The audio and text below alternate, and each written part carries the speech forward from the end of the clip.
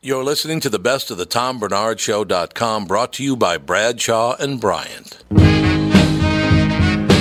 me? Well, I'd like to know if I was married to a whore piece of shit.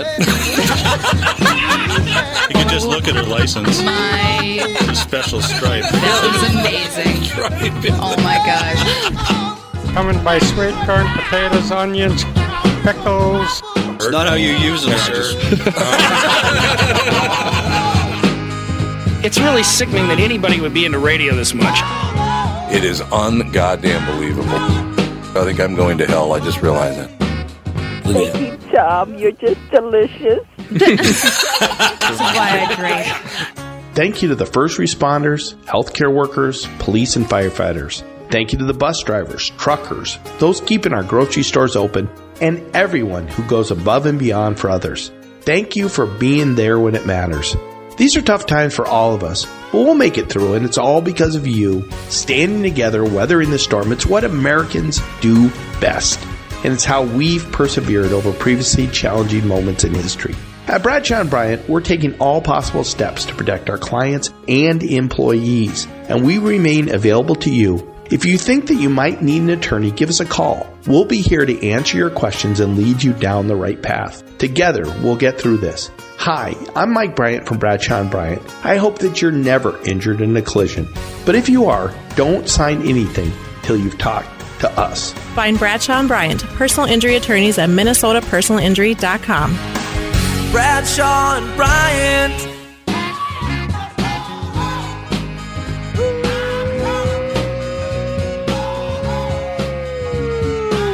Welcome back, everybody, to yet another episode of the Best of the Tom Bernard Podcast, brought to you by Bradshaw and Bryant. Kicking off the show this week, we had Dave Fulton on the program. This is a throwback. Dave Fulton, comedian, and we had a great call-in from the one and only Mike from Blaine. Next on the Best of... Dave Fulton's here, and he's a good friend of Tom Rhodes, and we were just talking about some, past stuff. I guess when you've been doing a show for 29 years, you're going to run across everybody several times in your life. And about a year and a half ago, Tom was on the show, and Tom and I didn't get along all that well and all the rest of it, and Dave and Tom talked about that in London, but then Tom was in about 3 weeks ago, and it was a terrific time. He was a very nice man, and we got along extremely well.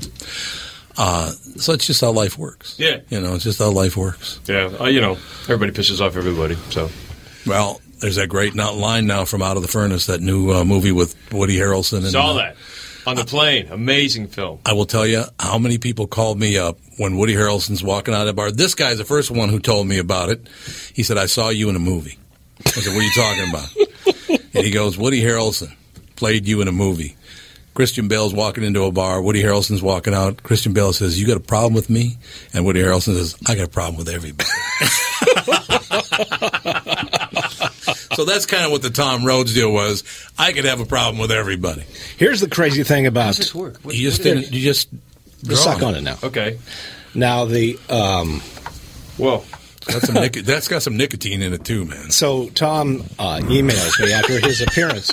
You want to get a little high off this? We're going to be vaping some dope here in a second. Anyway, he travels around the world with his Handycam, and he's been trying to push on cable television, maybe a startup show. He talked about that on the air. He's been trying that for a long time. And I said, man, I have my background's in television for a bunch of years. So anyway, I said, send me the stuff, and then I will see if I can get it to a real production house, see what you can do, and whether you get a crew to travel with you instead of shooting it on a Handycam, because a Handycam's not going to make it on national television. What's he using for a camera? Do you know? It's just a Handycam. So he's not even got. He haven't. No, he doesn't have anybody. He's shooting it all basically, and when he wants to be on camera, he hands it to a friend, and they shoot it. So it's not really all that professional. And doesn't get all like it a Mark needs is III or nothing. No, it needs to step up a little bit. So he doesn't. So he wants the D50 Mark III. So anyway, he sends this thing to me. He says, "Here's what I've shot." And when he was in Malaysia, he says, "This is the trailer from the Malaysia pilot that I told you about."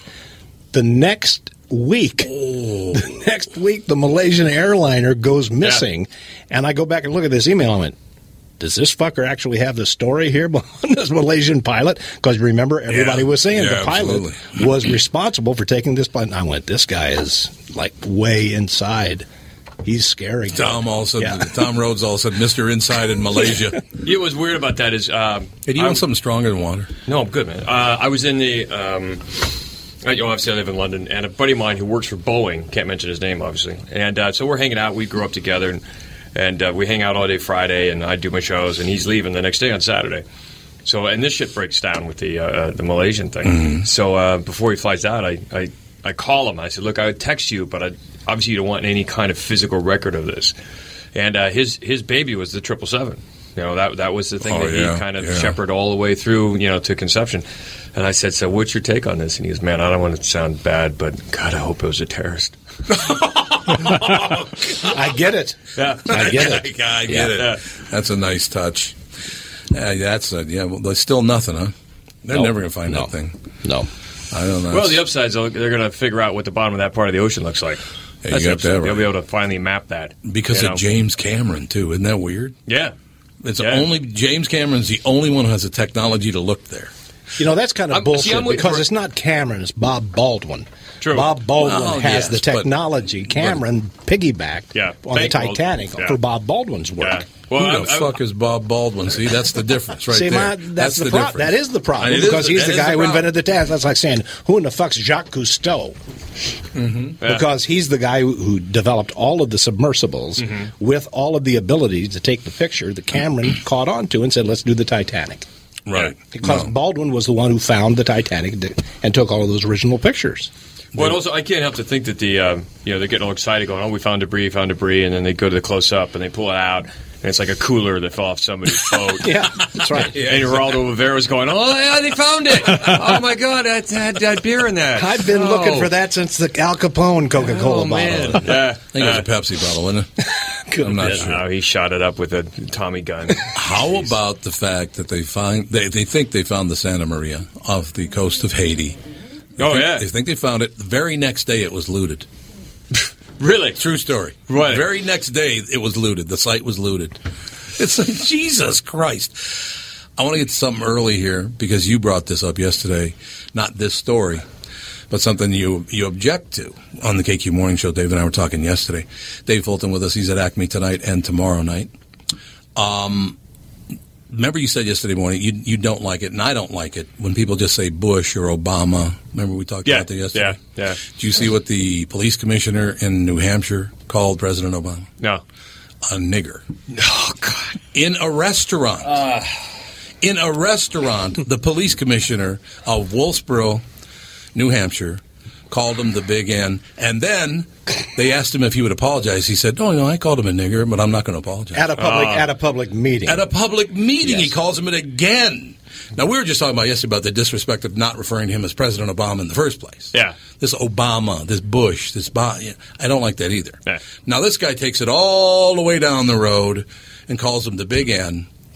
And again, I had to tell you that story the way he said it, otherwise it has no impact. He called him the Big N. Oh, that's terrible. Yeah. It's like what Louis C.K. says. You know what I heard? Have you heard this bit? You know I hate the N-word. Mm-hmm. He goes, not the word nigger, just people who say the N-word, because now I'm thinking it. Yeah, well. Yeah, I'm totally down with that. And then it's like when I was in China, I was doing shows in China in January.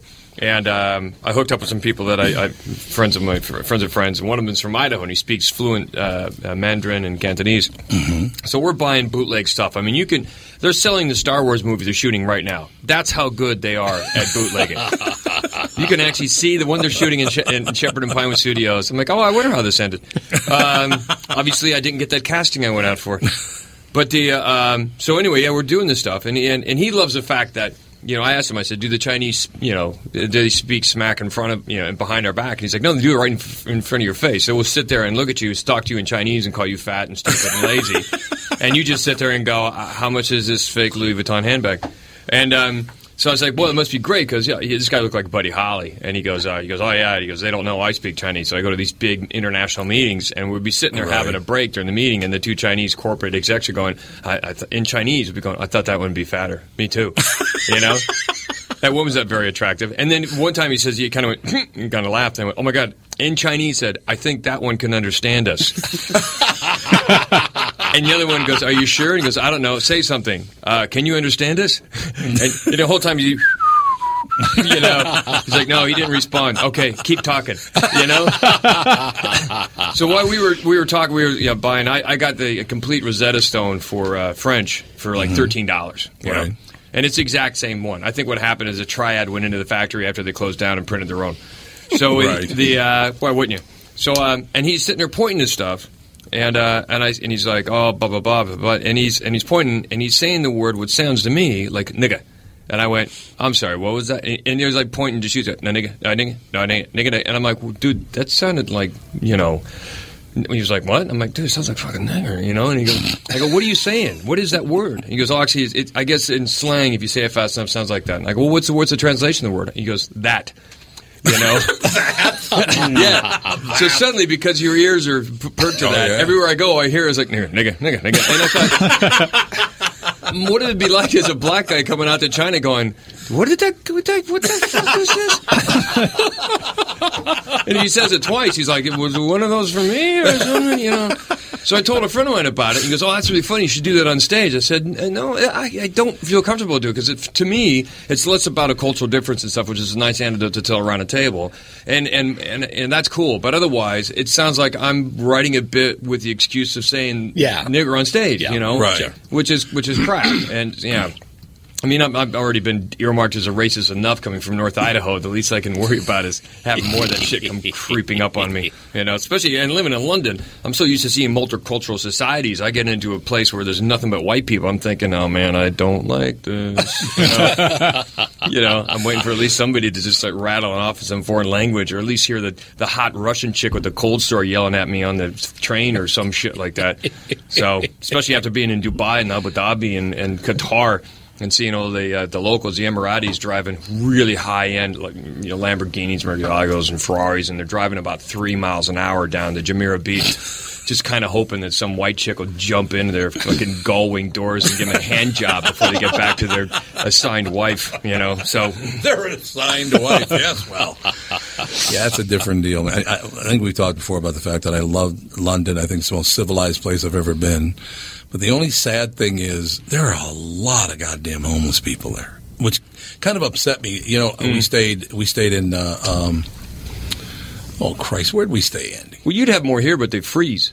Yeah, well, no, it's true. No, and I think that's part of it because I was in Sacramento and I was like, God damn, they got a lot of homeless people here. Mm-hmm. But again, it gets cold there, but not like this. Yeah. So you're probably right about that. You don't find many homeless people up in Reykjavik, Iceland. No, not many up there. Yeah. A homeless man got mad at me about year and a half ago, something like that, because I don't know. I know it's hard to believe, Dave, but I was in a horseshit mood that day. And I'm driving along. It's probably on a calendar somewhere. Somebody wrote it down. Yeah. He had a sign, and this guy was like 25, 26, 27 years old. And he had a sign held up that said, things aren't going so good. So I pulled up and I rolled down my window, so he thought I was going to give him some money. And when he came over the car, I said, it's well. Rolled up my window and drove away. But correcting his English was the right thing to do. Things aren't going so well. Might help him in the next job interview. Absolutely. Yeah. Oh, I was standing on the corner out by the orchestra hall, crossing the street, getting ready to go to work on TV, and the guy came up to me, a person posing as a homeless person or a homeless person, said, man, can I hold $1? And I said, well, I might be able to. He went, you're Don Shelby, man. And I said, yes, I am. He said, I watch you on television all the time. I said, you have a television set? He said, yeah, man. I said, go sell that motherfucker for $1. For $1. Yeah, don't tell people you watch him on television when you're trying to get some money off them. It's not a good idea. I was in London one time, and this guy's like, we'll take anything, food or whatever. And a buddy of mine's with me, and I go, come on, we can help this guy out. And he's like, really? So we walk up the road to this stall and get a sausage and a roll. And the guy's kind of looking at us, and I pay £5 and get the change back and turn around, just give him the change. My friend goes, "You didn't even buy him a meal?" I'm like, No, just give him change. He'll be all right. He's good. He's good. He's good. Everything's fine. Yeah. Listen to the Love Happy Hour with Kaylin Rosenberg, the Love Architect author, celebrity matchmaker, and renowned relationship expert, along with producer Kelly Guest, live every Friday at lovehappyhour.com, on demand on iTunes, or, of course, on YouTube. The Love Happy Hour weekly on the Tom Bernard Network. Sorry, I was paying attention to the phone. Oh, that's okay. It's Michael Bryant will understand. He doesn't care? No. Well, he'd like to hear his commercial. We are here today with Michael Bryant from Bradshaw and Bryant. Why is your name second, by the way? I always wanted to ask you. It was Bradshaw office when I started there, and so it was his office, and enough people know it in the St. Cloud area and around the state that that's the name. How do you know you're picking the right lawyer? Well, I think you ask the questions. You ask, how many cases they've done like this, how many cases they've tried. It's something I like doing. I like trying cases, and I think that makes a difference. Are there lawyers that don't like to try cases? Sure. Really? Oh, yeah. I mean, I've met lawyers who, who are sitting there saying, I'm never going to try a case after I turn 50, or I don't like going into court. I don't like speaking in public. I don't really know how that works. Did you write the jingle? I did not. And I didn't want a jingle to begin with. I thought jingles were dumb. And they convinced me to get a jingle, and that was 8 years ago, and people know it. It's worked unbelievable. It's something about music that people remember. No, I think you're absolutely right. Seeking justice for the injured. Everybody knows that. Yeah. Bradshaw and Bryant. Just go to MinnesotaPersonalInjury.com. TomBernardShow.com from the RentersWarehouse.com studio. Ralph Basham has a question for Dave Fulton. Dave, a lot of the comedians that have come in have said that they've done international kind of work. Ari that was here yesterday, Ari Shafir was here yesterday. He said he was going to do a tour in China and things like that. Right. Now, how do you think that plays with regards to what we're exporting, our culture being exported? Do you think it's a good thing? Because it's kind of stand-up can be kind of a raw medium. And is that a good thing for America? I think it's good. But I think it's good. No, I've done shows in 24 different countries now, maybe 25. Tom's got Korea. I haven't got Korea yet, but I've got Kazakhstan and India, and he doesn't have those, So, it's one of those things. And but as far as and also I was the first American to do stand-up comedy in mainland China in 1998. So what I've seen happen over the course of 14, 15 years, 16 years is you go to some places and they're like the expats show up, expatriates, mainly English, some Canadian, some Brits, some Aussies, and it becomes one of those things that reminds them of home. So that's what shows up. So you're not necessarily doing it toward local people. When Ari goes to China, he's not going to be doing it to Chinese unless they're Western educated Chinese. But they're all going to be expats. So it's not like he's going to be influencing the local culture and what have you. But yet, you do go to places like India, and Kazakhstan, and Amsterdam. When I do shows in Amsterdam, most of the people there are local or indigenous, and same with Norway. And they've developed over the last 10 years their own stand-up scene. There's a big stand-up scene growing in India right now. It's really amazing, and in Norway, and in Amsterdam, and it's all in their native tongue, and you listen to it and you ask for some translations, and you're like, well, he's talking about the guy because he is fat and from the north, and that is funny, and you're like, okay, you're still evolving. So it's not necessarily us personally bringing the idea of stand-up. It's the concept of stand-up can be done in any country and in any language and still brought across. And I still believe it's the last bastion of freedom of speech, and so if you bring that across as well. But it cracks me up that there's a lot of comics in the last 5-7 years who are going, oh yeah, man, I'm international, and you're like, well, where do you play besides Canada? You're like, yeah, I did a couple of shots in England and then one in here, and you're like, cool, man, great, fantastic. You should think about South Africa. You should think about the Middle East. You should think about India. You should think about there's shows in Italy and France, and there's just so much out there that you can tap into. And there's comedy festivals all over the fucking world that you can go into. I mean, just because you work the U.S. and Australia, fantastic. You're now the big international comic, but there's more out there than that. You said that maybe the last bastion of freedom of speech is stand-up comedy. Do you think that is in the native kind of stand-up comedy as well? So the Indian comics, do they have freedom of speech? Oh yeah, what they do? Oh yeah. It's pretty. It's weird when you do shows in. I've been in Mumbai 3 times and done shows, and when you do shows there, and you can actually almost what might be deemed in England as races. making fun of the locals, and because I can't do any accents, and if I try to, I sound incredibly racist. I called up my bank the other day. Said, we're doing darn very from it sounds ridiculous. And but if you start talking about the Sikhs are like this and they're alcoholics, blah, blah, and they're like and when you land, I remember the first time I was making jokes about the fact first I landed in Mumbai, which obviously is just tons and tons of people, and they don't give a shit where they live. I said it was funny because, true story, as soon as the plane touched down on the runway, everybody, all the Indians were up out of their seats, didn't wait for the seatbelt light, pulling their shit out of the overheads, and the audience laughing. And I said the only reason I could figure that out is they did that, looked out the window, and go, "Hey, you're going by my house? It's right there." Oh man! I have a question, and then we have a caller. My question is that the first e-cigar you've ever had? Yes. You're the first person I know, and I observed this, that figured out it's okay to put the cigar down with the flame on top of something that could light. Everybody else goes, well, I got to put it like this. No,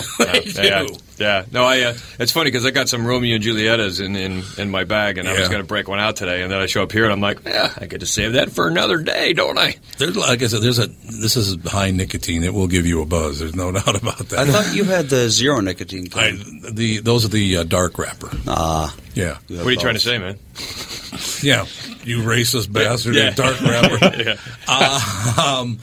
Who's our caller? Our caller is Mike from Blaine. Mike from Blaine. Why didn't you call when we were talking about the marijuana laws, you prick? Come on, Tom. Mike calls in quite often. Oh, hey, Mike. Does great research. And occasionally calls in high. Yeah, you could hear him hitting the bong while he's calling. Wow. Hello, Ripley. You're not going to believe this one. Change the water in that thing, Mike. All right, Ralph. I'll take your medical advice on that one. Oh, so you got glaucoma. Good for you. All right, so how you doing today? Yeah, all right. All right, so I was just wanted to ask you a couple questions, if that'd be all right with you. He is talking to me, right? Okay. He is talking. All right. Hey, go ahead, man. Shoot. All right, so, firstly, I'd just like to ask if you've ever been to France. Yeah, I was in France twice this year. Matter of fact, I was just there about 2.5 weeks ago. Yeah, I was in Chamonix, France, snowboarding down the Cosmic Couloir. Look that one up, fucking internet boy.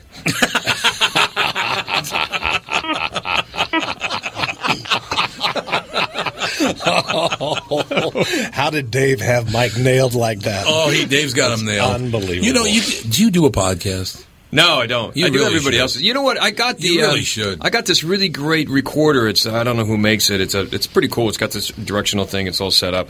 Buddy of mine, Paul McCrow, has one. And he says, "Oh, you should do a podcast. Do a podcast." So I buy this thing. Get a kick-ass deal out of it in the U.S. Bring it back to the UK. I tell my friends, "Yeah, I got this thing. I think I'm going to do a podcast." And all my comedy friends started teasing me. "Oh, podcast? How original! Look at you trying to do a podcast."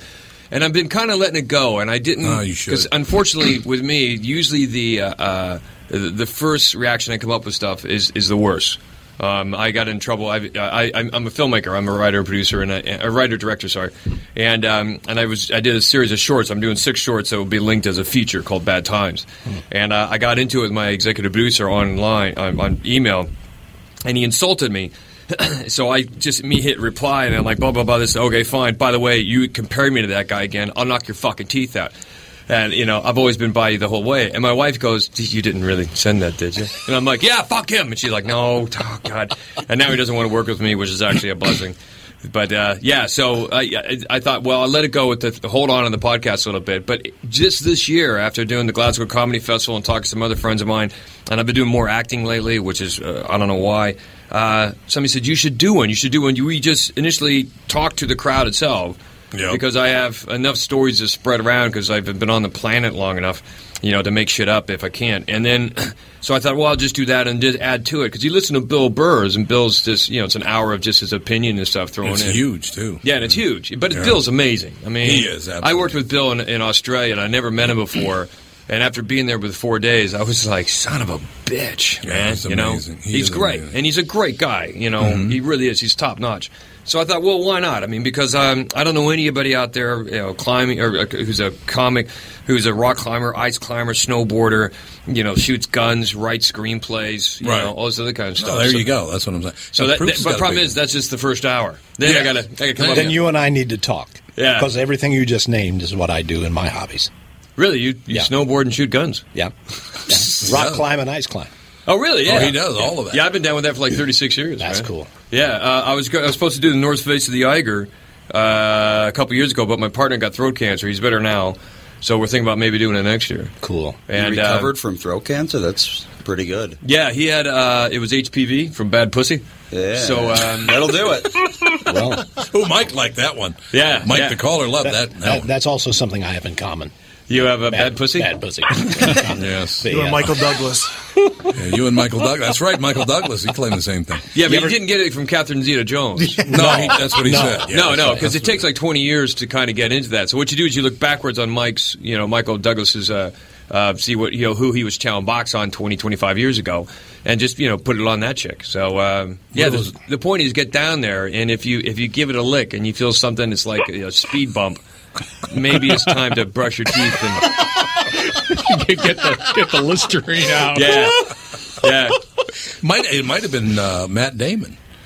No, that would have been a different deal. You guys ever remember a comic named Bobby Gaylor at all? Oh, absolutely. Yeah. Love Bobby Gaylor. When he was a dirty comic, he used to have this great line about he dating tip. I was working with him in Maui, Hawaii. This is fucking year in the 90s or early 90s.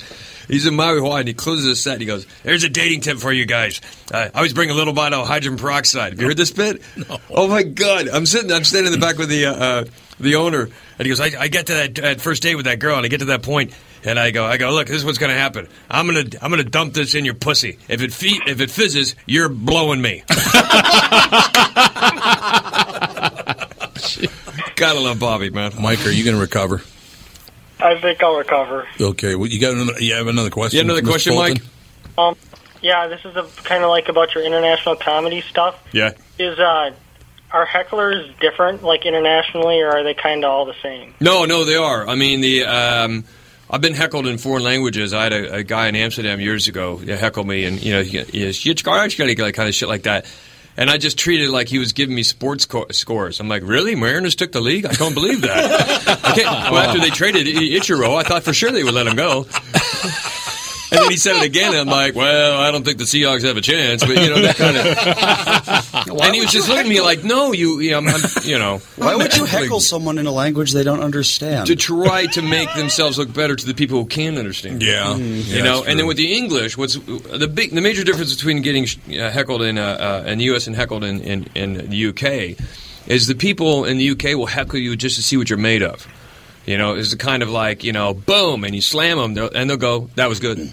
Yeah, that was good. But Americans will heckle you if they have a personal issue with what you're talking about. I don't think you're wrong. And you're right. Like, no, right. It's and then you stand back and you point to the word comedy behind you. Hey, this is where you get your information. For fuck's sake, I know. I mean, there's enough comics out there on conspiracy theories that drive me nuts. And as you know, conspiracy theorists will always find fertile ground in the weak-minded. And I hear friends of mine going, they faked the moon landing. That's great. I'm leaving you now. Why don't you get back to your David Icke book where everybody's a lizard under the skin, you fucking weak ass. Isn't that amazing? Oh. That is an amazing piece of information, actually. Yeah. They're all lizard. Well, I think President Bush was supposed to be a lizard person. Pretty much everyone in power is supposed to be. Is everybody in power? It's the oligarchy? That's why they're in power, is because they came from lizard space. People? And I don't know. Works for me. Mike, you got something else? Works for me. Well, we'll just call it there, I guess. He answered the questions great that I wanted to answer. So what's happening is he wants to ask me another question, but he's looking across the room with those potato chips. Those are looking good. All right. I'd ask him another question, but those are crunchy and salty. I gotta go. I just realized that because of the deer hunter, the only language I could understand I'm being heckled in would be in like Vietnam if it said Dee Dee Mao, motherfucker. Yeah. Mao! Dee Dee Mao! Dee Dee Mao! Dee Dee Mao! Okay. What's funny? My nephew on my sister's side, My sister married an Hawaiian guy, so their kids are what they call hapa-haulis, half white. And my youngest nephew, Logan, he's a great kid. So I'm talking to my sister one day on Skype, and she's over at his place, and I'm like, "Hey, Logan." He's like, "Hey, how you doing?" He's and she's like, "This is Logan's girlfriend." I'm like, "Hey, how you doing?" She's like, "She's from Vietnam," and because I'm a comic and a dick, I went, "Diddy Mao, Diddy Mao." See, Best of the Tom Bernard Podcast. I was born in a Dublin street where the loyal drums did beat, and the loving English beat they tramped all over us. And every single night that me father came home tight, he'd invite the neighbours outside of this chorus. Come out, Jack and Pan, come out and fight me like a man. That was Dave Fulton on the Best Of with a call from Mike from Blaine. Coming up next, we had one of the best long-form interviews that we've had on the podcast, and it also features another call from Mike from Blaine with creator of Dexter, Clyde Phillips. Next on the Best Of. That you bravely let us hear when our leaders of 16 were executed. Come out, you looking pan, come out and fight me like a man. Try a white carry one that'll... Clyde Phillips, how are you, sir? I'm well, thanks. How are you? I'm doing very, very well. We're just talking. We had there's a coincidence. There's a woman that I work with on morning radio at KQRS in Minneapolis that believes everything happens in threes. Have you ever heard of that before? Of course, sure. So you've heard of that too. Mm-hmm. Okay, and then one example she used was that this year we lost Vince Flynn, Tom Clancy, and Elmore Leonard. Right. And even though Elmore Leonard's not, Vince and Tom Clancy actually were very, very close in the style. Well, not the style, but the topics they wrote about. Mm-hmm. Mm-hmm. Elmore just wrote about everything, I guess. He did westerns and he did everything. But three great writers. So we were just talking about sump pumps and grinder pumps and all this stuff because I did a show at the Varsity Theater on Friday night with Adam Carolla. Oh, yeah. And we came home. And the next morning, sometime during the night, our grinder pump flooded our basement. And then at the exact same time, Dr. Drew Pinsky? Yeah, of course, Drew Pinsky, sure. Right. Susan Pinsky tweeted me that her basement had flooded at the exact same time. So we're looking for other people whose basements flooded on Saturday morning, sometime between 1 a.m. and about 11. Well, you'll be happy to know, or maybe not, that mine flooded 2 weeks ago. Is that kidding? You're kidding. And I had put in a sump pump last summer, and it failed. Really? You weren't on the Adam Carolla show, were you? Yeah, have you ever talked? But I have been on a panel. I did a Charlie roasting with Adam Carolla a couple of years ago. Well, see, you go. There's a tie-in. Close enough. Adam Carolla causes floods. It was a Charlie Rose thing with Adam? It was at what was it called? It was CBS had their big convention. Not their convention, their big retreat, in Arizona, where they spend all this incredible money that they won't spend on their shows, but they spend it on their conventions. And I was invited to be on a panel that Charlie Rose moderated, and Adam Carolla and Anthony Zeiker were the other two people. Two people. Anthony Zeiker from CSI. And we were just talking about, I was doing Dexter at the time and had a new book coming out, and Charlie, who's, obviously the best interviewer in the world, no offense. It was kind of a free-ranging thing, and Adam Carolla was the only performer on the stage, so we couldn't get a word in edgewise. Well, yeah, that would if Adam's on stage, you're not going to get a word in. Forget it. I know that's true. Yeah. And he's a great host. Don't get me wrong, but Anthony Zeiker is a very interesting guy because wasn't he driving a shuttle in Vegas? Well, I don't know. I don't know his story. I believe that Anthony Zeiker was driving a shuttle from the airport to hotels when he came up with the idea and wrote the very first CSI. That's amazing. Well, that certainly hasn't hurt him. Andy, would you look that up? I think that's true. Anthony, by the way, and I don't mean this in a negative way, is arrogant as hell. Do you know what? I sat next to him. I'm not disagreeing with you. We all have our humble beginning stories. I grew up in the worst part of Boston. Oh, you did? Possibly in Dorchester. Oh, yeah. In the roughest neighborhood possible. And here I am being able to do what I do. I feel very, very fortunate. Clyde, I got to tell you, I love the fact that in Boston you can be the wrong type of Irishman. That's right. It's hilarious. Yeah. No, I'm sorry. If you're a townie, I'm a Southie. I hate you. That's right. Or if you're from the wrong parish, that's right. Yeah, if you're from that's exactly right. If you're from the wrong parish, I won't even talk to you. I got the story here. If you're still interested, I would love to hear it. In some talk, he said that he was working as a tram driver in Los Angeles when he came up with the idea for the series. He said he was about to go play basketball with some friends when his wife asked him to stay in and watch The New Detectives on the Discovery Channel. And that's when he wrote his pilot. So he was driving a tram in Los Angeles, yeah. It was in Los Angeles, it wasn't in Vegas. Apparently not. But he went to school in Vegas, so that's probably what you're thinking that's what you're making the connection. Yeah. Oh, there it is. Okay, that's why. Okay, we got Jesus, Clyde, I'm looking at the list of your awards, and aren't you you're a big you should be as arrogant as Anthony Zeiker. That will never happen. That's not okay. It's just not in my bones, and the other reason. That's not your deal. I do want to ask you one more Boston question that nobody's ever been able to answer for me. Does it have to do with the Red Sox? No, it does not. So I just want to get a plug in for the Sox. Okay, well, you stole David Ortiz from us. I'm never talking to you again, Clyde. That's right. You stole Big Papa. Big Poppy. Big Poppy, yeah. Did I say Big Papa? Yeah, Big Poppy.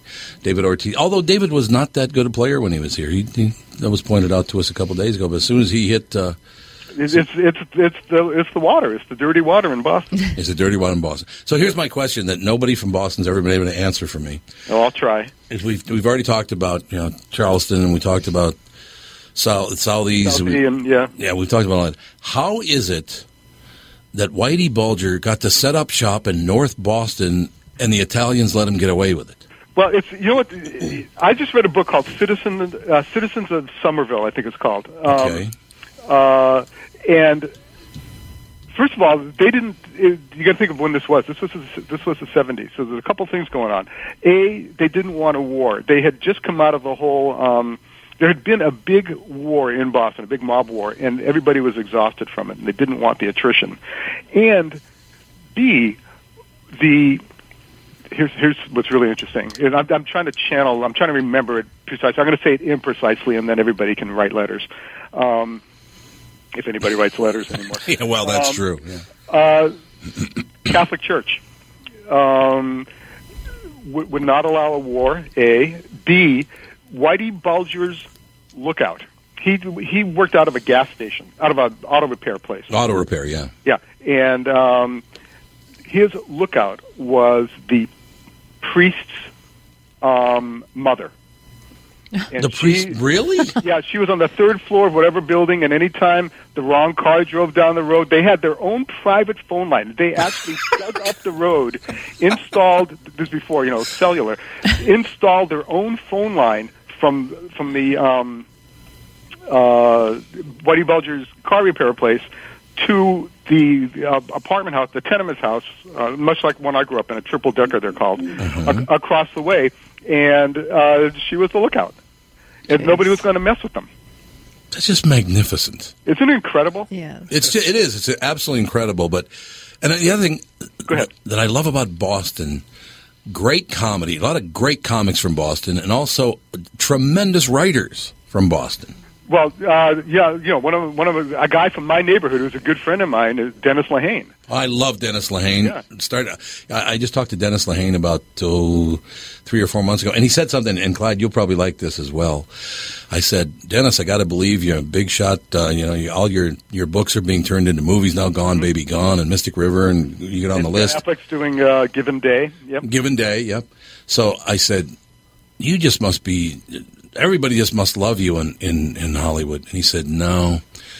If you want to go to Hollywood and get absolutely no action at all, just tell them that you're either the writer or the producer, because they don't give a rat's ass about any of that. Well, that's true. Writers in Hollywood are basically, it goes all the way back to the 20s and 30s. We're schmucks with typewriters. Right. That's exactly what he said. Yeah.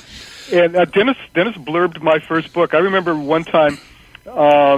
when my first book came out, and my brilliant publicist set me up for a book signing across the street from the government center if you remember Walden's Books, at a Walden's bookshop, and Dennis came to hang with me, and it happened to, so it was a government center, right? It happened to be a government holiday, and the building was closed. That's a nice touch. So nobody came. Dennis and I sat there for an hour. Aww. Nobody came, and then he and I went and played pool.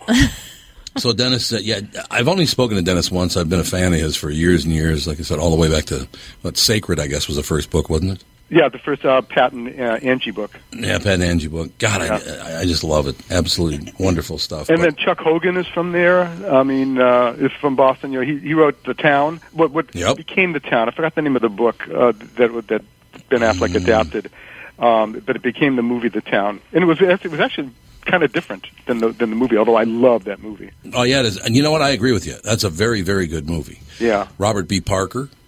Yep. Can't forget about Robert B. Parker. Now, he died the same week as J.D. Salinger, but there was no 3-beat there. Yeah, not that we know of. Well, that's true. Maybe he was an author that... Here's the thing, is nobody's talking about the cause of death of Tom Clancy. Well, he's 66, and he did like to hit it pretty hard, didn't he? But you know, usually you kind of know what it is, and if you Google it, you can't find it. And it's in the New York Times obituary. They did a big obituary. I'm in New York right now. They did a big obituary, and there's no cause of death. It's kind of strange. It makes you wonder. One obit said glug glug. Yeah, you're right. It just says he had a brief illness. A brief illness. He's only 66 years old. That's nothing. No, absolutely. That's exactly right. Yeah. But Clyde, I got to tell you, and I do like Bostonians, I really do, but you're like the happiest, most peppy Bostonian I've ever spoken to.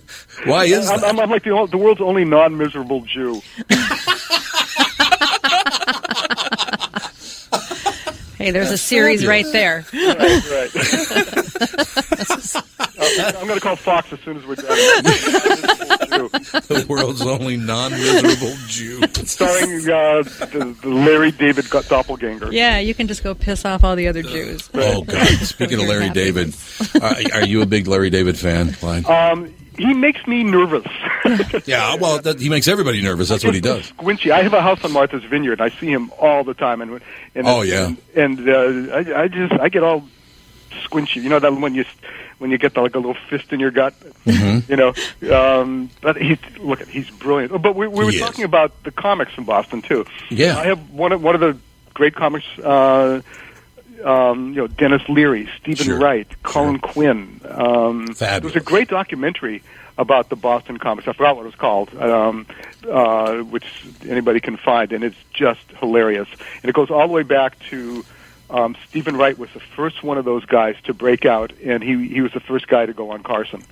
You know what's really kind of sad is I don't remember what it was, but many years ago, and if people... I would assume that most people know who Stephen Wright is, but for people who might not know who he is, his entire career, he's talked like this, and then he just doesn't. I went into a store.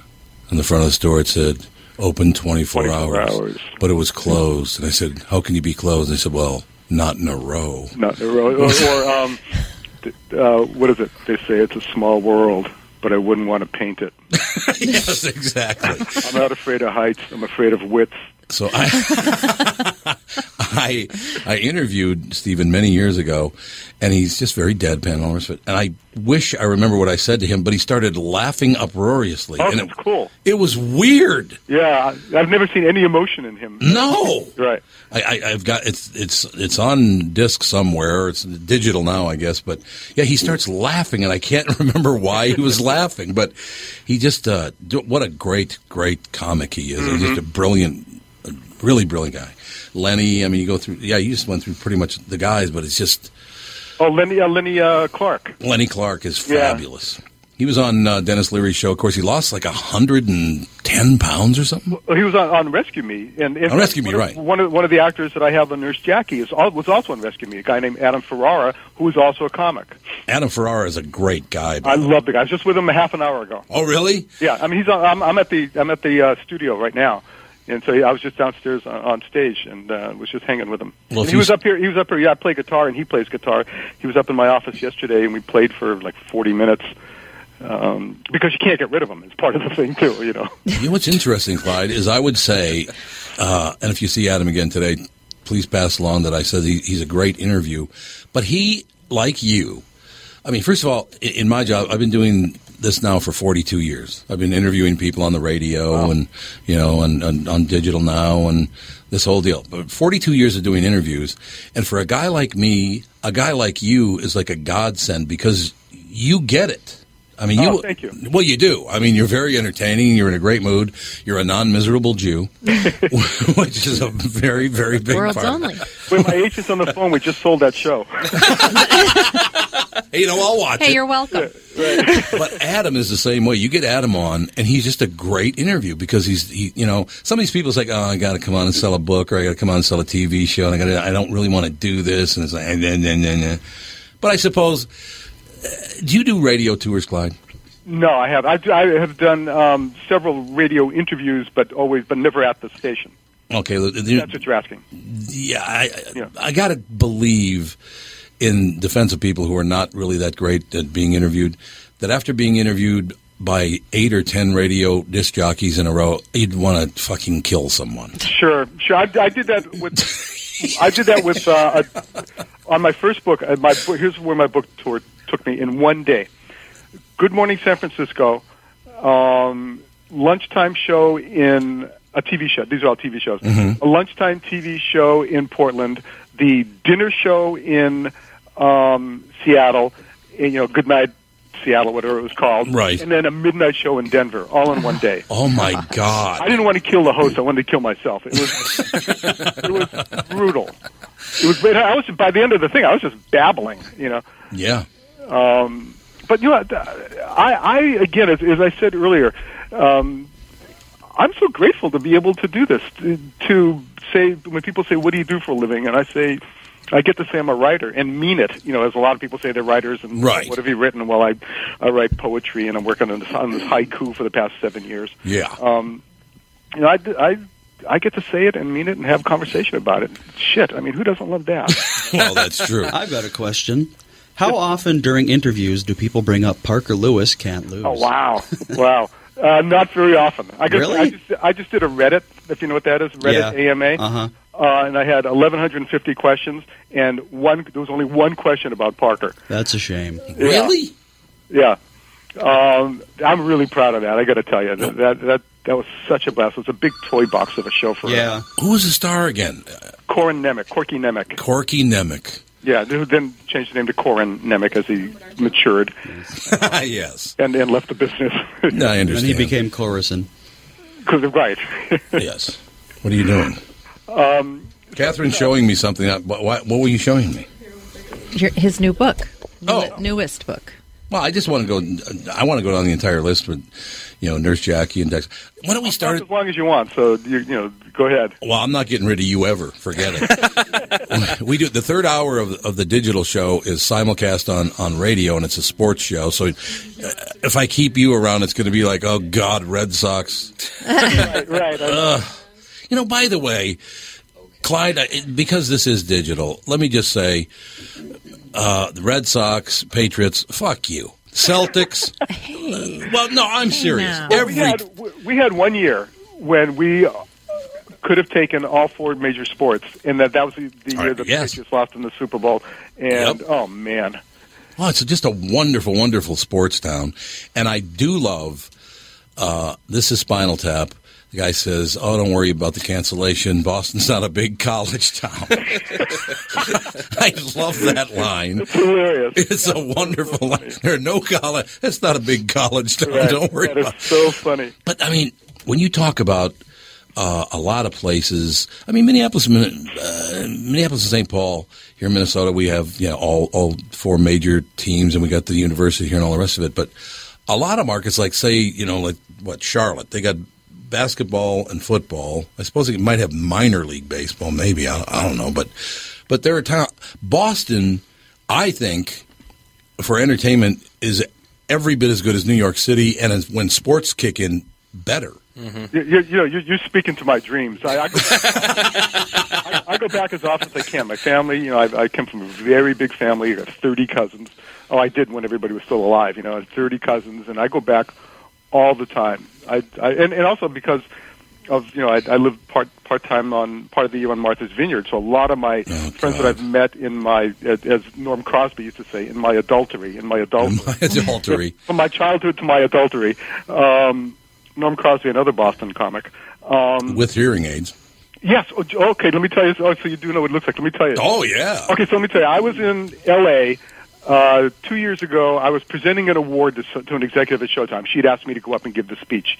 And Norm Crosby was there doing a routine at the, for the evening. And I'm sure they gave him a paper bag with money in it, and he left, right? So I'm back in the green room, and my father went to high school with Norm Crosby. Norm Crosby was the drum major at my father's high school. So I go up to Norm Crosby, and he's got his hearing aids, which are bigger than his ears. Yes. And he's standing in a 100-year-old tuxedo. And I go up to him and I said, "Mr. Crosby," and I lean in because he can't hear me, and I wanted to say, "Hey, you went to high school with my father," and I lean in, so he leans forward and kisses me. Oh, because he just thought that's what I wanted. That's what he thought I was some Goomba friend of his. You wanted a kiss? Yeah, I mean, kiss me on the cheek. I'm looking like I carried away. And then later in the evening, I look up. After I give my speech, I'm sitting back at my table, and on the back riser of the back part of the room, there's this 85-year-old man sitting there at a table, eating his mashed potatoes, waiting for his driver to come, who did, and then took him by the elbow and led him out of the room. It's like the Joan Rivers documentary. Yes. They can't stop working. I was just looking at you have an everythingography. You've got films and books and TV shows and so Suddenly Susan, was that your first real big hit? No, Parker Lewis was the first big hit. Parker Lewis, yes, that's right. That was 1989, 1990, I think. In fact, in the pilot, it was 19. Yeah, because we did in the pilot. They were having a dance called "Remember the '80s." So that was the first thing, and I'd done a lot of TV movies before that. I don't even know if that's up in front of you, but back in the days of the TV movies, I had done several of those. Charles and Diana, and all this, kind of cool stuff. Back in the days when there were like 20 of them on a week. Every network. If you sneezed in front of CBS, you'd walk out with a script deal. So I did that. Then Parker Lewis. I'd done a cop show before that called Houston Nights, but Parker Lewis was my first one that I created. Did you come up with David Strickland's character's name? No. That's hilarious. I mean, that is. Do people get the joke, or do they not? I don't know. But nobody ever talks about that because the tragedy of it. Yeah. Yeah. Nobody talks about it. It's a good question, though. God, that's the one thing, Clyde, I was thinking again, and this is not a comment about me at all. It's a comment about guests. It's so nice to talk to someone, and after about 5 minutes, you just go, this guy's not a total dope. This is going to be wonderful. I wish I could say the same. Thanks, Clyde. You're welcome. It's interesting when Adam Ferrara comes by the office, because he's a mature man, and he's been through a lot, and we just talked all these great old stories. I mean, they could talk to him forever. That's the fun thing about that. And so I like talking to grown-ups. Yeah, well, that's a better way to put it, I guess. Again, and I don't want to spend too much time on it, but your cast, Judd Nelson was in it, and Kathy Griffin was in it.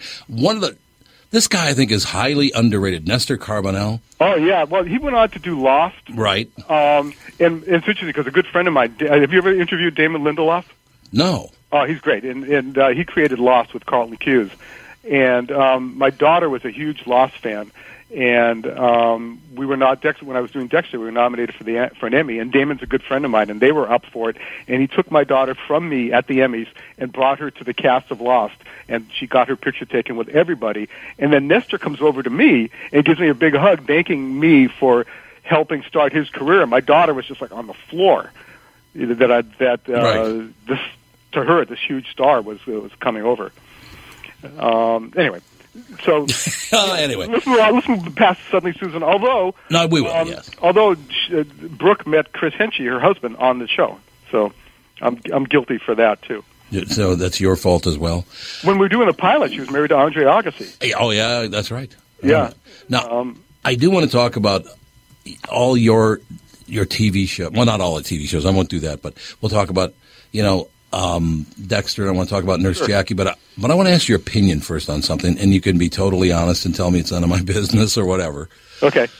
Have you watched the new sitcoms for 2013? I've watched several of them, and there is not one that I find even moderately interesting. Yeah. Horrible. That's what everyone says. Oh, I watched the Michael J. Fox show the other night. I couldn't get through it. No. I mean, it's a squandered opportunity. I don't know.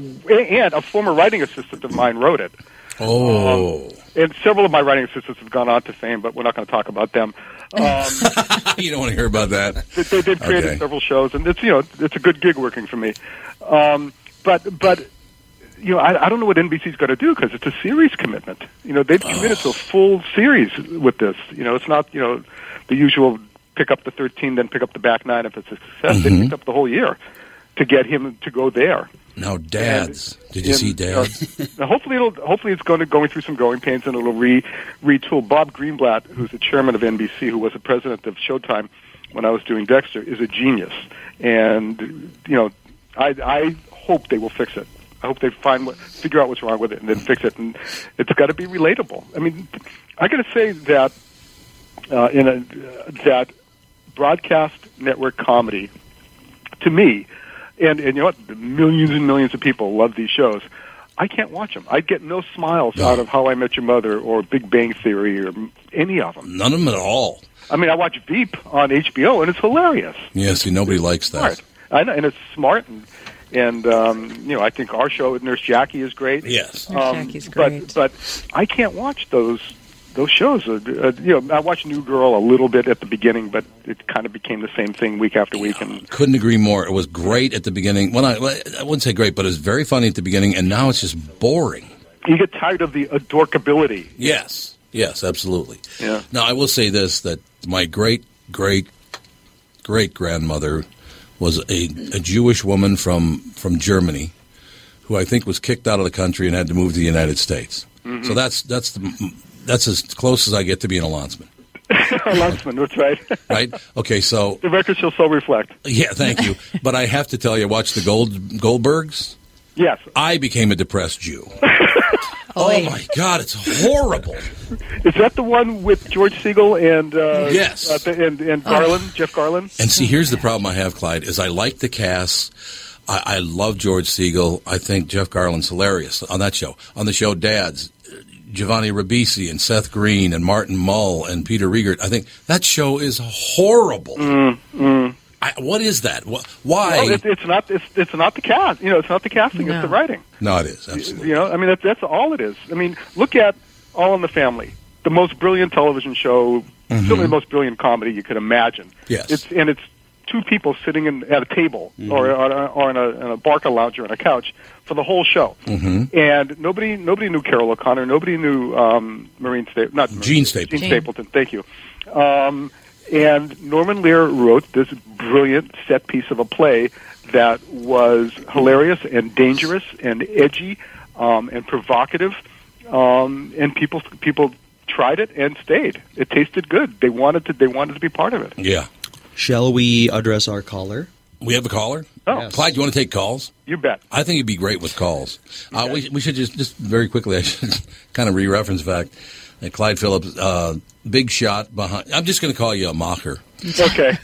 Dexter, Nurse Jackie, how's that for a beginning right there? How about we'll just start the conversation with those two shows. Rather good shows, I would say. And let me say before you take this call, I do think that drama on television is much better than at the movies. I have a big theory about that, and we can talk about it. We can go to the call, whatever you like. We'll go to the call, and then I'd love to hear your take on that. That'd be great. Who do we have, Andy? Apparently, you know him as Crazy K, Clyde. Hi, Crazy K. Hey, Clyde. How you doing? Okay, how are you? Oh my God, you know Crazy K? Well, do we know each other from Reddit? Yes. Yes, how are you? Oh, my God. No, again, I told you I did this AMA on Reddit. That's right. Crazy K really came up with great stuff. Yeah, Crazy K, I will say this, asks the best questions on this show, Clyde. He does. He does his research. Oh, man. Great questions. That's a lot of research. All right, you better not fall apart on me, Crazy K. All right, Tommy. You ever need Okay, go ahead. need a writing assistant or researcher, Clyde, give me a call. Yeah, no problem. Right. So, you said you are going to have your books made into movies. What actress are you thinking you want to play the lead part of Jane Candioti? Yeah, for Jane Candioti, named after my wife, whose name is Jane Lancelotti. I'm married an Italian. Mm-hmm. All right. Yeah, I think Sandra Bullock would be perfect. Oh, God. You know, but here's the thing that happens with that. I don't know if you know who Lee Child is. Sure.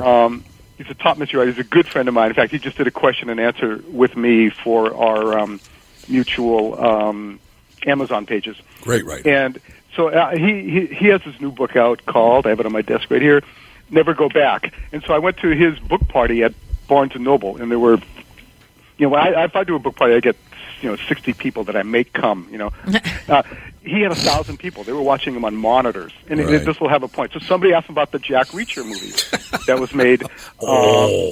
And regardless of how good or not good it was, the thing is that once a star gets a hold of it, it becomes another project. Yes. It's not what you imagined it to be. When Ben Affleck got a hold of Chuck Hogan's book that became The Town, it didn't resemble the major thing in The Town was that the John Hamm character and the Ben Affleck character both loved in the book both loved Claire, the bank teller. And in the movie, they just completely got rid of that half of the story. Mm-hmm. So once you basically agree to do a movie, and somebody else is spending $100 million on your movie, it goes in ways you couldn't possibly have imagined. And that's why books rarely resemble their adaptations. Crazy That was a Kate. good answer. What, did you die? What happened? I'm here. That was a good answer. I'll tell you this, Clyde. He was waiting for me to take a breath. Okay. Crazy. Mike. He just got disconnected. He got disconnected? Yep. Well, he'll call back. Clyde, I'll tell you this. Don't worry about Crazy K, because he will call back. I mean, He was great on the Reddit. He asked really smart questions. Very, very bright kid. He's only 24 years old. I hate him. I have a chicken in my freezer older than him. He actually requested for you to be on the show. Oh, Clyde did? I mean, Crazy K did? Yes, Mike from Blaine. Well, Clyde, I do have to ask something of you. I want you to become my booking agent for authors. You know everybody. Yeah, this guy's got time. You know everybody, honest to God. Well, particularly in the mystery writing world, because we have these conventions. There's a thing called BoucherCon, and it was just in Albany 2 weeks ago at this, and you get to hang out with these guys. I'm so, again, lucky to be able to do this, and to hang with these guys, to do a quick Red Sox thing, just because everything's about the Red Sox. Yes, a couple of years ago, maybe 8 or 10 years ago, I was at BoucherCon, and it's in a different city every year, and so I was in Las Vegas. And I'm hanging with Connolly and Lehane and Harlan Coben and Craig, all these. Right. I was the smallest name in the room, and we're watching the Red Sox. And there was the year that they were playing the Yankees in the playoffs. In the year that Grady Little left Pedro Martinez in one batter too long. Oh yeah.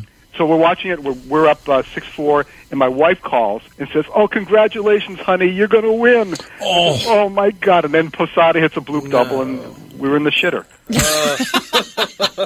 We understand being in the shitter. The point is, I get to hang out with these guys, and call them my friends, and I'm lucky for that. Well, like I said, I'll send you a check every month. You can book authors for because really good authors. Well, first of all, digital is at a point now where people are like, everyone has a podcast. So if you do actually have a digital radio show, we don't even call it a podcast because it's not a podcast. We're sitting in a studio here with we don't have just a little thing sitting on a table that everybody's talking into. I've been in radio for 43 years, something like that, doing interviews. But yeah, so I mean, it's very difficult to book authors that you want to have on because you go, well, I don't know, it's a digital thing. Yeah, I know what you mean, sure. But actually, if you rated, and we just started this afternoon show 4 to 7, and we're already, if we were in the Arbitron ratings, it'd be the number 3 afternoon show in the market already. Congratulations! So thank you. But yeah, I just that's a word I have to get out there. So it's interesting why you agreed to do the interview. I think it's wonderful. Oh, I only did it because I'm desperate. That's what we were hoping. I'm looking at your history here. You're not too desperate. No, not too desperate. No. Mike's back, by the way. Okay, Crazy K's back. Crazy K. Great. Can I just call you Mike? Yeah, why are by we the way, Mike his real from- name is Mike. Yeah. Okay, I didn't know that. Mike. That's fine. Just call me Mike from Blaine. Mike, whatever. It doesn't matter. Okay. How about douchey? Can we call you that? Mike, go ahead. Back to Mike and Clyde. Hey, Mike. All right. So, and I watched season 5 of Nurse Jackie. You said that on Reddit. I remember you said that. Yeah, I said that. Thought that you remember that, but that's good for me, I guess. How long are you going to be doing the Reddit, by the way? It's interesting. It's been up for 2.5 weeks or something. I'll do it forever. I just keep checking in on it, and when there's a new question, I answer it. And now, when you scroll down, or when I scroll down, I obviously miss some replies. But I'll just keep doing it. It's my new little hobby. Instead of just surfing the web, I just go to Reddit and see if there's new questions, and I answer them. How do you remember all those? You said there were 1,500? 1,200, yeah. 1,200. Yeah. Well, because Crazy K asked really smart questions, and you could tell that more than a fan, he's a thinker, and that was really great. And so I perfectly remember him. I will tell you this, Clyde, that Mike, this is how we know Mike from Blaine, Minnesota. I made apparently it was a kind of a vague reference to most people, comparing Mike to the child of B.F. Skinner, because he lives his entire... He lives in a box? Yeah, the air crib. Absolutely, yes, it's the air crib. He just never leaves. He never leaves the air crib. Right. That's why. Oh my God, how did I get that reference? I know, that's amazing. I think you're the only person that did, by the way. Right. No, Don Shelby got the reference too. He Okay. did. Anyway, back to Mike from Blaine. You have another question, Crazy K? All right. So because I was watching season 5, and for some reason I want to hear Merritt Weber say trout. Is there any way you could get that in a script? Huh. Let me think. We're pretty early in the season of season 6, and maybe I could work that in. Maybe they're at dinner or something. I'll tell you what. If it's in there, you'll watch season 6 next year, and if it's in there, it's because of you. Oh, I'll definitely watch it anyway. Yeah. It was great. She won an Emmy 2 weeks ago too. It was really cool. I know. I heard about that. That was a big deal. Well, it was a huge deal. It was the first. It was the first Emmy of the award night that night, which is just to show you how interesting my life can be. Was opposite the finale of the series finale of Dexter. So I'm clicking back and forth. And anyway, so Merritt wins, and she gets up on stage, and nobody expected her to win. We didn't, she didn't, nobody did. And she wins, and she gets up on stage, and she says, thank you so much, I got to go, bye. Turned around and left. That was great. Yeah. She was so nervous and just had nothing prepared and left. And then, then we started shooting Nurse Jackie that Tuesday after, the 24th of September. I had a big celebration for her, and it was wonderful. So if I get the word trout into the show this year, it'll be because of you. You hear that, Eric? That's good stuff. Oh, would you settle down, Mike? I'm a big Clyde Phillips fan. What can I say? Well, as I said, Mike, you do your research. No matter who, Clyde, this is true. No matter who our guest is, Crazy K or Mike from Blaine, he does his research, and he asks very good. All of our guests are very impressed with his questions. All of them. And again, I so remember him standing out on the Reddit thing. It was really cool. I actually met him in person once, and it's just I'm scarred for life. Yeah, I know. You'll never get over it. Well, let's do him laughing in the background. That's his high laugh. But what was very impressive is Mike bought a new shirt. Oh, my. I was very impressed with that. Did he buy it because he was meeting you? No, he was meeting... Because he needed to have two shirts in his life, right? Yes, he was meeting Andy Kindler. Oh, my. Isn't that right, Mike? Yep, that's right. I met Andy Kindler. Well, later my mom said that she thought you would be there, too, but she decided not to tell me beforehand that she thought that. Yeah, because you were with your mother. I do remember that. You were with your mother, and I was with Fitz, who, by the way, Clyde, is about 6'6", about 340, so whenever he's around, everyone's really nice to me. Right, I bet. Yeah, right. They are indeed. But, yeah, Mike, any other questions? 'Cause, I mean, you always ask good questions, so if you have any other questions, go ahead, fire away. I got a lot more stuff, but we'll just start with the Ricky Gervais thing, the Afterlife deal. Mm-hmm. That sounds pretty interesting. So what Mike is referring to is I'm writing a pilot with Ricky Gervais called Afterlife, and we're writing it for NBC. Just as my good friend George Clooney once told me, don't drop names.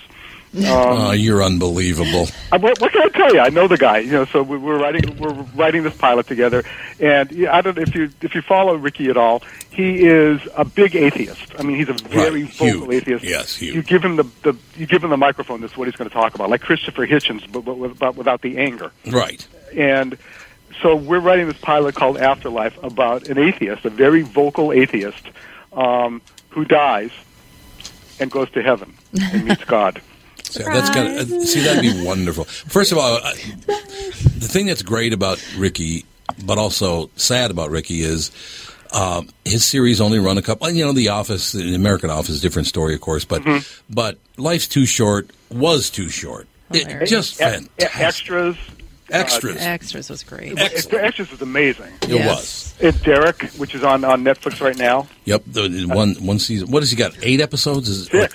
Only 6. It depends on where it is. I think The Office was 8, and I think Derek was 6. But Extras went a couple of years, so I think there were like 20 of them. Brilliant show. But Life's Too Short. I thought. Mike? Did you watch that series? Yeah, with Warwick. What's his name? Warwick Dunn, I think his last name is. Warwick Davis. Yeah, thank you. Warwick Davis. When he built the stairs so he could walk upstairs to look through the peephole, was fabulous. Oh my God! For the peephole, right? Because the peephole, when he lowered it to his own height, he would only look at men's crotches. He was waiting for that woman to come over. That's right. Kat, what's her name? She's a Kat Denning. Yeah. Kat Denning. Brilliant stuff. So Afterlife, where are we at this point with Afterlife? Well, I am doing the rewrite. I'm turning it into my studio this week, actually. I just have to do a little bit of a polish, turning it in, and then it will go to NBC. Will get their draft of it, and then we'll see what happens. God, it'd be fabulous. That sounds wonderful. It's great. Oh, by the way, I'm saying it goes to heaven. Heaven is a subway station in New York, and God is a guitar player, a busker. The busker. Yeah, so our guy walks by this guy every day, puts $1 in his guitar case, as a donation, and then ends up dying, and then cannot believe that this guy that he's been walking by every day is actually God. Back in the day, I interviewed Ricky Gervais a couple of times, probably 20 years ago, something like that.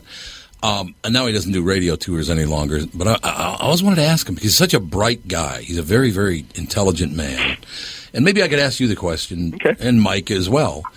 It seems to me that anyone who can tell you there is or is not a God on either side of that issue, it seems a bit arrogant to me.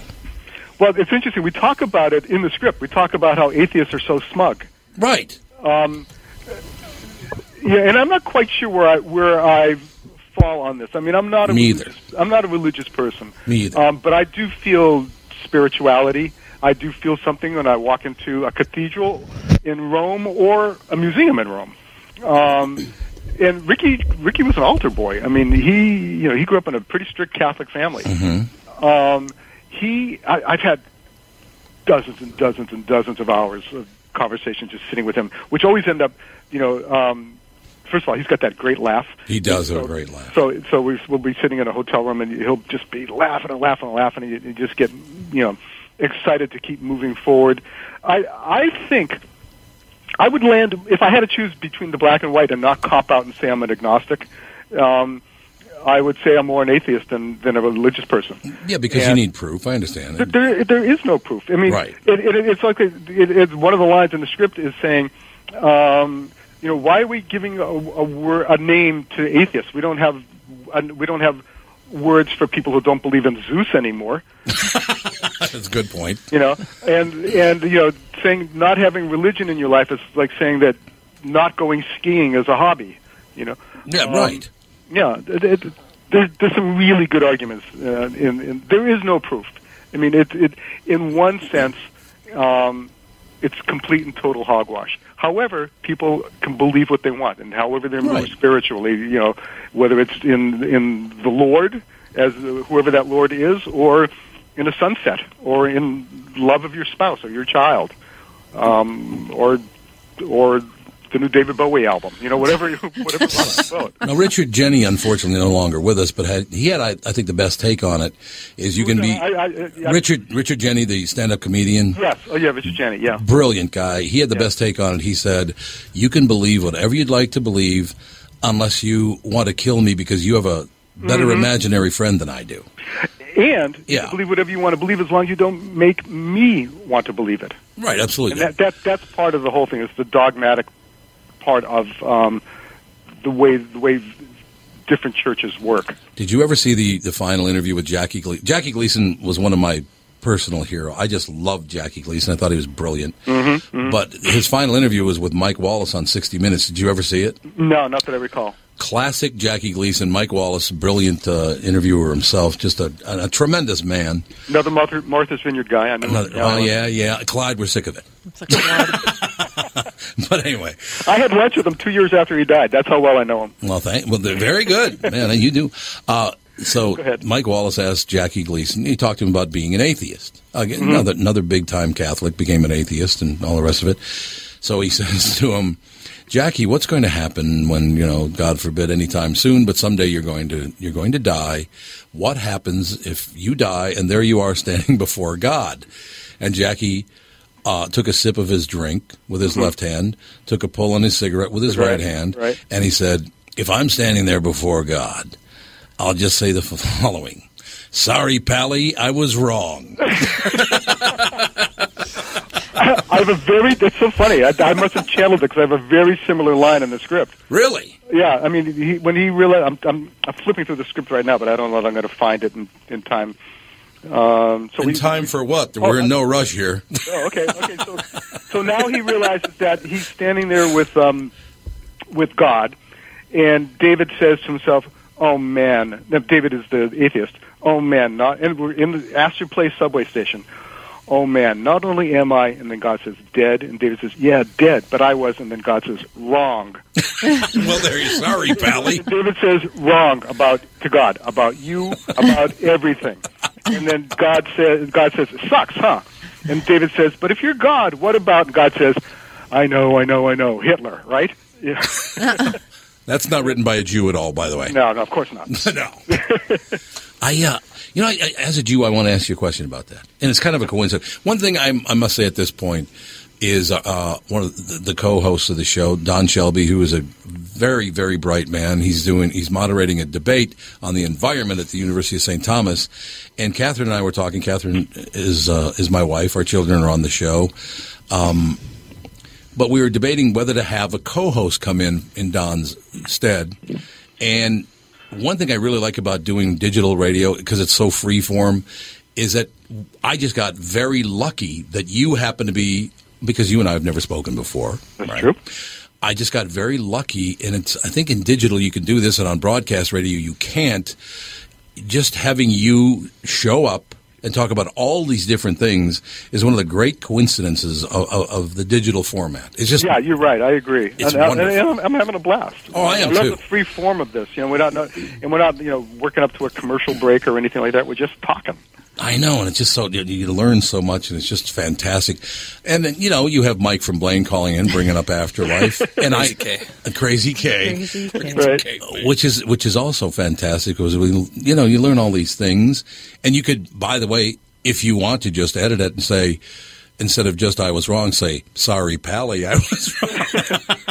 Mike is going to make me put the word trout in my Ricky Gervais script. Yes, right. We're rewriting everything you do, Clyde. I just want, no matter what it is, we're just going to rewrite it. Life is one big note. As a kid, first of all, I wanted to ask you this question about in the country, on the continent, which it took place. Let's just say, in Europe, they've only made 2 films about the Holocaust in the entire history since in the past 70 years almost, right? No, I guess it is 70 years now, isn't it? Yeah, it is. There have been about, I think, 126 made in the United States. Mm-hmm. Why do you think it is that American Jews? Is it because? And first of all, I should mention, by the way, Clyde, that I grew up in a Jewish, black, and Italian neighborhood, North Minneapolis. Well, I grew up in the same kind of neighborhood, Jewish, black, and Irish in there you Rochester. Go. So you married an Italian. Yeah, that's right. But she said they're just like Jews with better cooking. Well, it is the bridge, because I grew up Catholic myself, and we are the bridge between Jews and Protestants. There's no question about that. Yes. But so I did grow up around older Jews that actually still had the tattoos and all the rest of it. I remember that very, very clearly. I had an uncle who was in the camps. Is that because we're Americans? Did it have a greater impact on us? The fact that in Europe they actually lived through that whole situation, whereas in America we're a generation removed, or now 2 generations removed. Right. Well, it's interesting, and I don't know if I have enough brain and bandwidth to really be an expert on this, but I do have a theory. I think that, and I'm not sure if it was only 2 movies that were made in Europe, but let's go with that as a premise. Thank you, Clyde. I'm sure that there were. Well, two famous. I think there is a sense of cultural shame. Exactly. In Europe, that it kind of ties in a little bit with what you're saying that we don't have. It's the same thing in Japan. There's a cultural shame about the atrocities that they commit. In fact, the Japanese government, I think just a couple of years ago, finally apologized for Shanghai. Mm-hmm. And so it is so deeply embedded, particularly in the northern part of Europe, and less so, we can make any kind of joke you want about it, in Italy. We have to, we can't forget that Italy was our enemy. I happen to be reading a Churchill book right now, so I'm up on this a little bit. And, I was in Italy a couple of years ago with my wife and daughter, and we were in Cinque Terre, the 5 towns. Yep, one of those towns is Spezia, which is a big tourist attraction. That was a submarine base for the German and Italian U-boats that were sinking all these, merchant ships and responsible for so much carnage. But you go to Italy now, you don't think about World War II. No. And so somehow they avoided that shame, but Northern Europe, and they weren't as involved in the extermination or the attempted extermination of a people. Right. But in Germany and Austria and Romania and Czechoslovakia, whatever it happens to be called this year, the Czech Republic. Thank you very much. Yes, Poland and there you go. There is deep shame. There was a great book about 15 or 20 years ago called Hitler's Willing Executioners. It was a big book, and somebody can start Googling it right now. And it was about the German population, the German civilians, who knew what was going on. I mean, you see these pictures of these people being taken from the trains to Dachau, and they're walking down public streets with their hands over their heads and their suitcases dragging behind them, and they're carrying their children in their arms. And then, in Schindler's List, if you remember, there was a moment about, wait a minute, it's snowing in the middle of the day in the summer. Yeah. That wasn't snow, that was ashes. Right. So the people in Europe knew, and I think generations and generations of shame. Now, I have to tell you, Clyde, this is a great thing about talking to a man with a brain like yours. Have you seen the documentary The Lottery of Birth? No. Watch it because you would love it.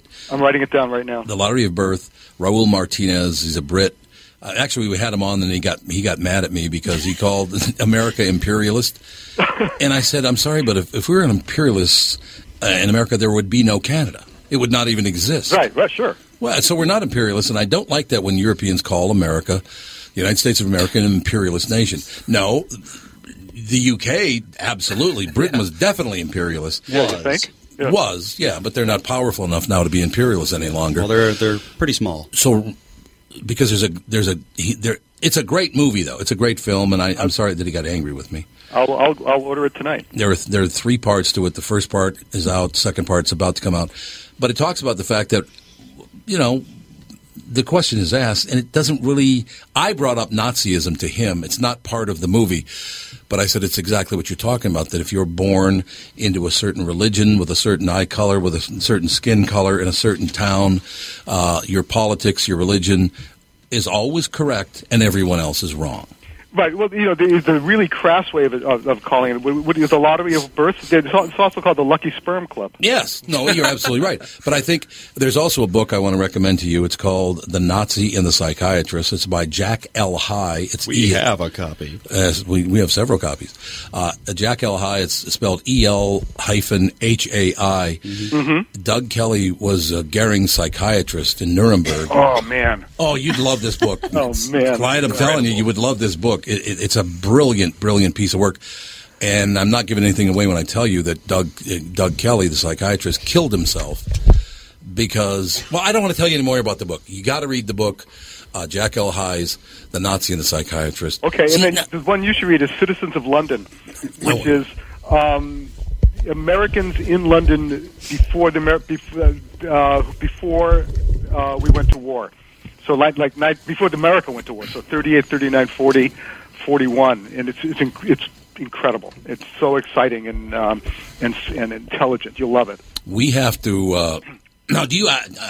I'm just taking up so much of your time, but we're finding out about other books. We're finding out about movies. We're finding, and I don't want to hold you, not a minute longer than you want to be. But we do, as I pointed out, the third hour of the digital show that we do is simulcast on FM 105 here in Minneapolis, St. Paul. Now, if you want to talk about the Red Sox, you want to stick around for maybe 10 or 15 more minutes, you're more than welcome to do that. But if you got to go, you got to go. Right. I want to at least be able to mention the title of my new book. And I don't know if that sports audience is going to give a shit about that. But hopefully your audience will. Wait, yes, we have 2 more minutes before we go to the sports. So why don't we do this? Let's talk about your book. Okay. And then, if you want to stick around for another, 10 or 15 minutes and talk about the Red Sox, we can certainly do that too. Sure, I'll do it. You're at Clyde, I tell you what, this is terrible because I'm going to pester you constantly to come on because you're one of those guys that the font of knowledge is just fabulous. I'll be one of your regulars. Please do. Please. Honest to God, it's just, you make these references and I go, I think about this, then I think about this, and then I think about this. It's because we read. Well, have we lost that, by the way, as a culture? I don't think so. Well, I think what we've lost is the community of readers, and that's because of the electronica. I mean, I read on a Kindle, and if I'm on a plane or a subway or something, and I'm reading a book, and you're next to me, you're across the aisle reading a book, I can't see what you're reading, and you can't see what I'm reading. Yeah, that's very true. The conversation goes away. That's very true. That would be a cool idea, I think, a Kindle that displays the cover of the book on the back side. On the back of the letter. Yeah, it's a good idea. Why don't we do this? Clyde, if you can, we'll end this part of the show, and then we'll be right back with you in 2 or 3 minutes. We will then, whether these guys want to do it or not, I don't really care. We're going to talk about your book, and then we're going to talk about the Red Sox. And then I wanted to introduce you quickly to another really, really good writer. His name is Jim Bruton. Very, very good writer. This guy, might be fascinating to know, was the warden at Oak Park Heights Supermax Federal Prison. Jesus. Well, a Jew saying Jesus. I like that. I know. Clyde, we have friends in common.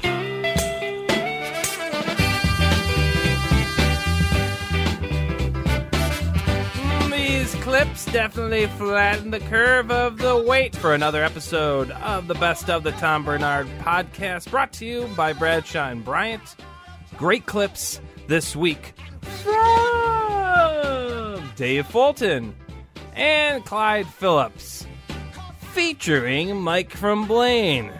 Thanks for listening, everybody, and we will see you next week.